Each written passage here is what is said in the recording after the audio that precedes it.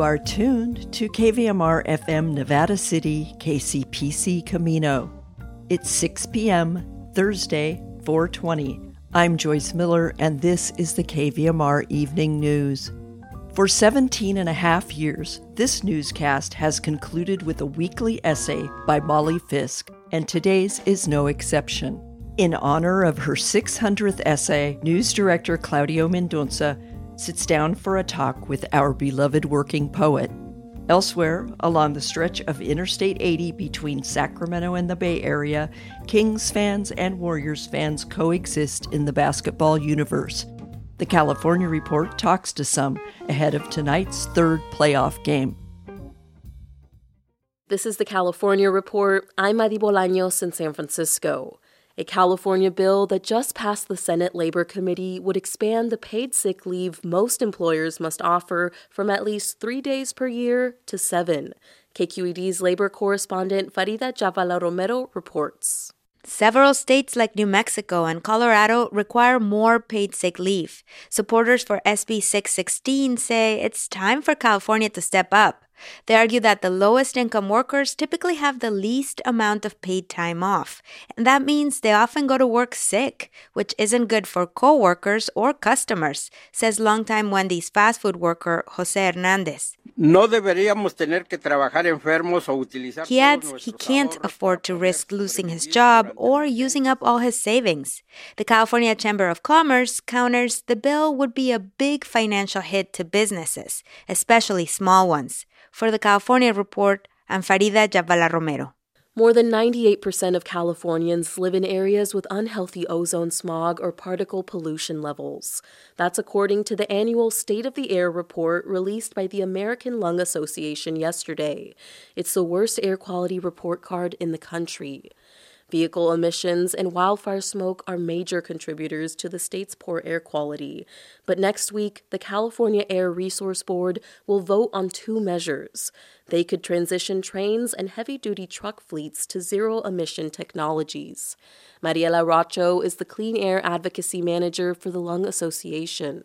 She says these regulations could be particularly meaningful to low-income communities and people of color who bear the biggest burden of air pollution. If passed, there are major health benefits to be gained, and that means saving over 5,000 lives and generating nearly $60 billion in public health benefits by 2050. Only 3 counties in California managed to not receive failing grades in the report: Humboldt, Lake, and Yolo counties. Tonight is Game 3 of the playoff series between the Golden State Warriors and Sacramento Kings. Sacramento took the first 2 games of the series at home, but the next 2 games will be at the Chase Center in San Francisco.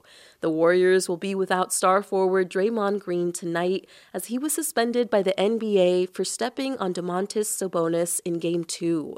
NBA Executive Vice President and Head of Basketball Operations Joe Dumars explained the suspension in an interview with ESPN's Malika Andrews. It wasn't a quick or easy or light decision. We understand the ramifications of a decision like this. Here's the thing. The act itself, okay, we felt over the top and excessive. The conduct, detrimental. Some of the things that went on after the incident. You mean engaging with fans? That's what you mean when you say that conduct? Exactly, conduct detrimental. And then also the repeat offender. We think in totality, you take all 3 of those things, and that's where you end up landing with a suspension. Warriors head coach Steve Kerr says he's disappointed by the league's decision, but the team will move forward tonight. I was extremely surprised, and then immediately into, all right, what's next? How do we win the game? And so there's no time to spend, worrying about it or thinking about it or complaining about it. Doesn't matter. We know what the league decided to do, and we have to respond accordingly and go out there and go win the game. While the teams have a growing rivalry on the court, they share one thing in common off it. Both have 2 of the most fervent fan bases in the NBA. There are plenty of fans across Northern California who root for both teams. But what about all the towns in between San Francisco and Sacramento? Who are people rooting for there? KALW's Andrew St. Sting headed out on Interstate 80 to find out. Going to force Domas to defend Steph in space. Just past 5 on Friday afternoon, I walk into Harry's Sportsman's Lounge in Fairfield. I tell the bartender I'm looking for a basketball fan, and she points me to a guy named Mondo. He's decked out in 49ers gear. So I'm 49ers, Giants, Kings. Mondo's family is from Richmond, but they moved to Sassoon City, where he grew up in the 90s and early aughts. My high school year, that's when the Kings started becoming good, so that's when I became a big Kings fan. Mondo stuck with the Kings through the 17-year playoff drought that ended this year. He's excited about the future, but he doesn't want to see bandwagon Kings fans pop up in a couple years. You can jump on now before it's too late.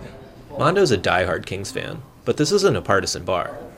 Another customer, John Johnson, says he's a Warriors fan, even though he's originally from Philadelphia.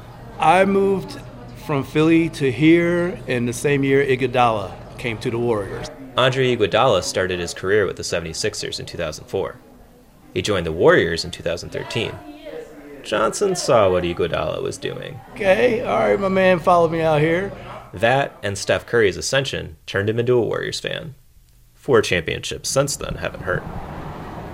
Just down the road in Vacaville, at Miss Darla's, I find a similar scene, with Golden State and Sacramento fans coexisting.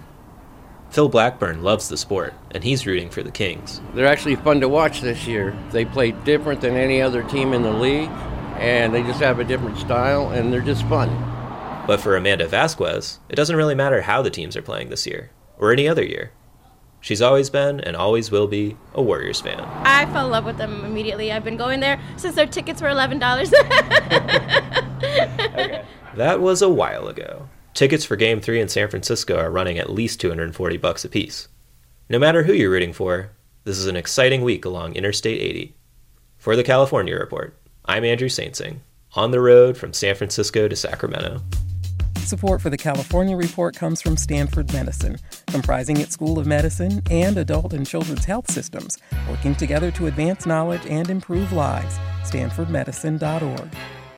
The James Irvine Foundation, accepting nominations now for the 2024 James Irvine Foundation Leadership Awards at irvineawards.org. And Eric and Wendy Schmidt, whose philanthropy includes 11th Hour Racing, working to connect sustainability with sport to help restore ocean health. On the web at 11thhourracing.org. And that's the California Report for Thursday, April 20th. We're a production of KQED Public Radio. I'm Madi Bolaños. Thanks for listening and have a great day.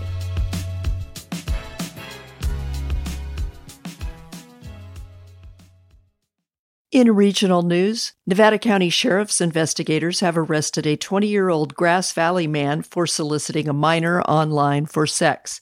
The sheriff's office issued a news release this afternoon saying that detectives from its major crimes unit, posing as a 13-year-old girl on social media, received unsolicited messages from the man identified as Kenneth Fox. The news release said the suspect made it clear he wanted to have sex with the minor and arranged a meeting at his residence. Tuesday afternoon, detectives contacted Fox at his residence on Greenhorn Road and brought him in for questioning. He was subsequently arrested on 3 charges: communicating with a minor with the intent to commit a specified sexual act, arranging to meet with a minor with the intent to commit a specified sexual act, and distributing harmful material to a minor. He was booked into the Wayne Brown Correctional Facility. The Nevada County Sheriff's Office urged parents to speak with their children about internet safety. It noted that deputies assigned as school resource officers can help educate students and parents on safe internet usage. And now to your regional forecast from the National Weather Service. Expect sunny days and warmer temperatures with no precipitation in the immediate forecast. In Nevada City and Grass Valley tonight, mostly clear with a low in the mid-40s. Friday will be sunny and warmer with a high near 73 and a low around 51. Tonight in Truckee and Lake Tahoe, mostly clear with a low around 29. Friday will be sunny with a high near 58. Friday night, mostly cloudy with a low around 32. In Sacramento and Woodland tonight, mostly clear with a low around 50. Friday will be sunny and breezy with a high near 82 and a low in the mid-50s. You're listening to the evening news on KVMR.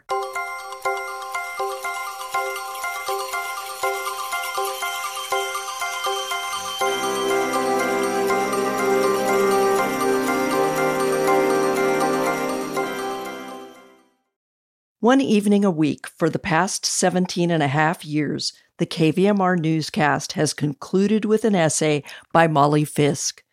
That's 600 essays.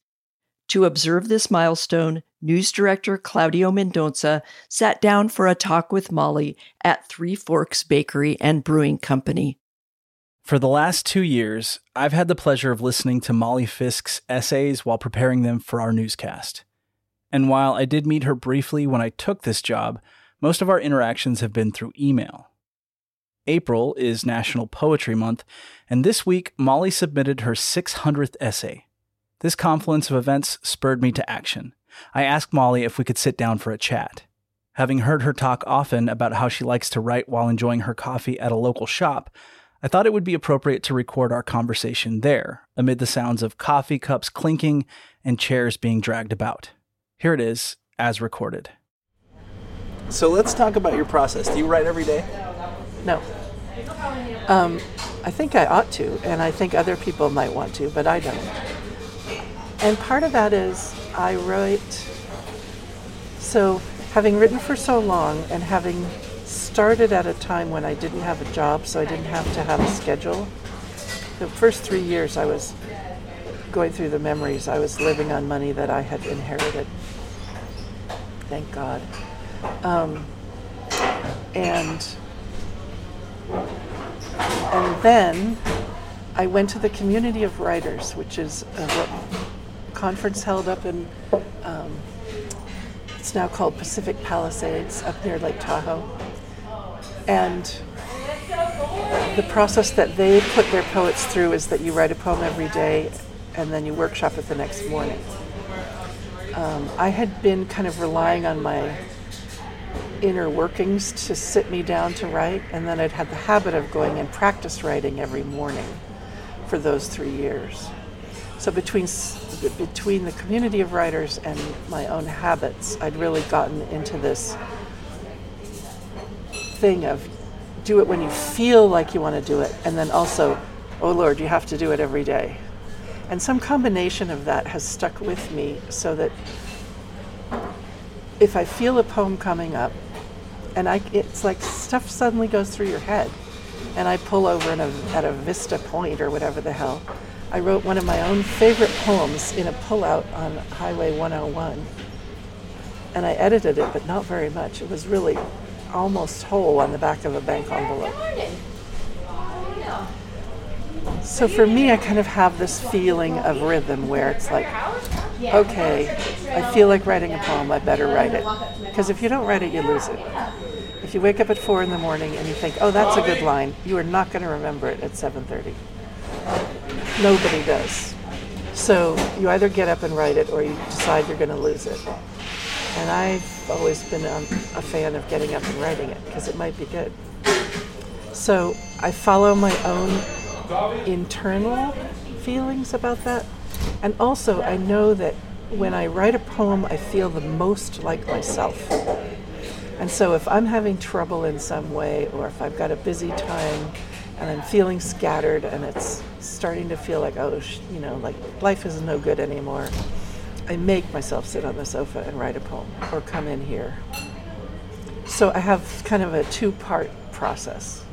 For poetry, for essays, for years, I thought to myself when I started, it would be good to have 4 essays in reserve.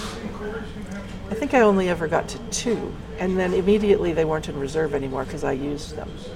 So I got into this process of writing them on Thursday mornings, recording with first Carolyn Crane and then Mike Thornton and then Paul Emery and then Charlotte Peterson. I mean, all these lovely people that have recorded them. Write it 8 to 9:30 or so, record at 1:30, it plays at 6:25. And that kind of pressure cooker seems to have been important to me because I did it for years and years and years. And I would know, eventually I had enough essays I could do reruns. I hated it when Terry Gross did reruns, so I didn't want to do reruns. Like anybody thinks I'm Terry Gross. But that idea of I want it to be real and new lasted for a very long time. I would usually know by about 11 if it wasn't going to work. And then the pressure gets too high. So it's all about managing your own procrastination. And I feel like I get smarter the closer I get to a deadline, up to a point, and then after that point, I'm screwed. So that I learned to manage with these essays. Do you write everything in longhand, pen and paper? I write about 80% of stuff in longhand. Here's my longhand. Dear listeners, we are looking at my notebook, which is a big mess, because that's how I do it. And this is a smaller notebook than usual, so essay for the bigger notebooks is 2 pages, and these essays, it would need to be 3. Would you like a compliment about the essay process? Please. So I learned so much about editing, writing these essays, because of the time limit. And at first I would write the essay and time it. And back then there weren't cell phones, so there I was with my little, kitchen timer, timing how many minutes it was. And it would be too short or too long. And then I would figure out, okay, how can I make this longer? Or how can I make this shorter? I learned how to turn sentences absolutely inside out and upside down because I wanted to say a particular thing and it was too long or too short. I totally learned the thing which now helps a lot in poetry, where I would be starting a story and then I would veer off. And that's part of, if you look at my essays, I start somewhere, then I go somewhere completely else, and then I come back to either join the 2 ideas or to the first idea. And I didn't do that on purpose, that's just how they started to be shaped. But sometimes I'll go off somewhere and go too far, or I'll go off somewhere that isn't going to work to come back. And so I learned to catch myself and say, it's like a storyteller over a campfire. It's like, no, don't tell us that part, Grandpa or whoever. Come back to the point. And I learned about devotion. I learned about doing something over and over and over and over that wasn't, well, I wasn't being paid. I've never been paid for the essays. It's a volunteer radio station. I wasn't getting immediate feedback like you do with an audience if you're reading them poems. But there was something about showing up for that radio station every week that formed me and that helped me grow up as a person. I mean, I can't tell you how important it's been. You can listen to the complete version of Claudio's conversation with Molly Fisk on our website, kvmr.org, or on the KVMR News podcast. And now, Molly Fisk. Molly Fisk, Observations from a Working Poet. Yesterday, I went to a fabulous event in my own neighborhood, the Sierra Poetry Festival. People I've known for many years read their work. My first poetry teacher, someone I used to write with at the most unlikely spot, a restaurant called the Hickory Pit down in Marin County. People I've never met in person but have published in an anthology were there, including our new California Poet Laureate Lee Herrick, who is everywhere right now, since it's National Poetry Month. Some of us worry he'll exhaust himself with the traveling, much less the public readings. There were friends, former students, and many local poets in attendance. I have to pace myself for these things, or the powerful nature of hearing a lot of poetry and seeing a lot of people in person can overwhelm my nervous system. My companion and I escaped in the middle of the day to eat lunch among regular people who were unaware an explosion of poetry was taking place nearby. We did a little gossiping, talked about what we were each avoiding writing about, and then, revived, went back to hear more. Up next was the recitation of poems by high school students, part of a national program called Poetry Out Loud. I've been posting on social media about memorizing poems and finding out who knows what by heart. I'd also just recited one of my own poems at a reading, something I used to do but had forgotten about, and was reminded how much fun it is. You're closer to an audience when you can look at their faces as you speak. No glasses on, in my case, no looking down at the page. Sometimes there is a thin film of terror if you feel the poem in your brain is not going to emerge from your mouth. But this was a poem I'd memorized years ago, and it was easy to recall. I was curious to hear these kids. High school is such a crazy time, people becoming themselves right before your eyes, and then sometimes becoming someone else if that didn't work, trying it on for size. One of the girls had on a skirt emblazoned all over with peace signs. 2 boys were dressed entirely in black. Most of the poems I'd never heard of, but one was very familiar, Alfred Lord Tennyson's The Charge of the Light Brigade. A war poem, a tragedy, a piece of history. And it's not short, 55 lines. The student said he wanted to test himself on something long. Ahem.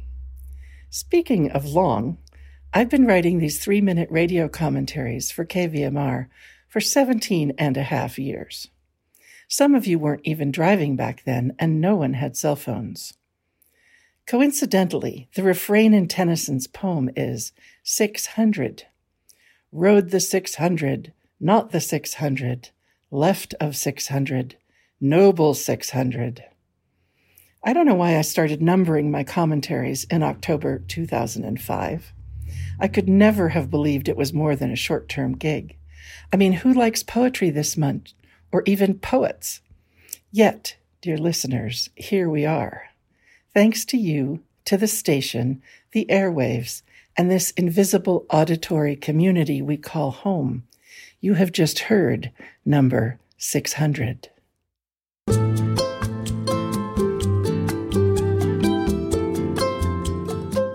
Award-winning poet Molly Fisk writes, coaches, and teaches writing in California's Sierra Nevada foothills.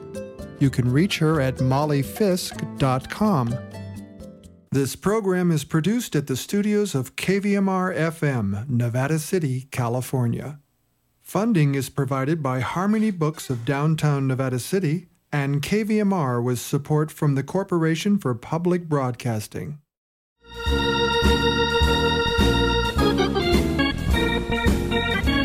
That's our newscast for Thursday, April 20th. KVMR Community Radio gets support from Miners Foundry in Nevada City, presenting an evening of contemporary Scottish music, Americana, and rock with Scarivore on Sunday, April 23rd. Doors at 6:30, show at 7:30. A no-host bar and snacks available for purchase. minersfoundry.org. And Green Acres Nursery and Supply, with 7 area locations, offering over 100 varieties of vegetables and herbs, including organics for homegrown culinary gardens. idiggreenacres.com. Support for KVMR's Future of Radio project comes from AJA Video Systems, empowering the next generation of local journalists and broadcasters. This is Joyce Miller signing off. Join us Friday for the next edition of the KVMR Evening News.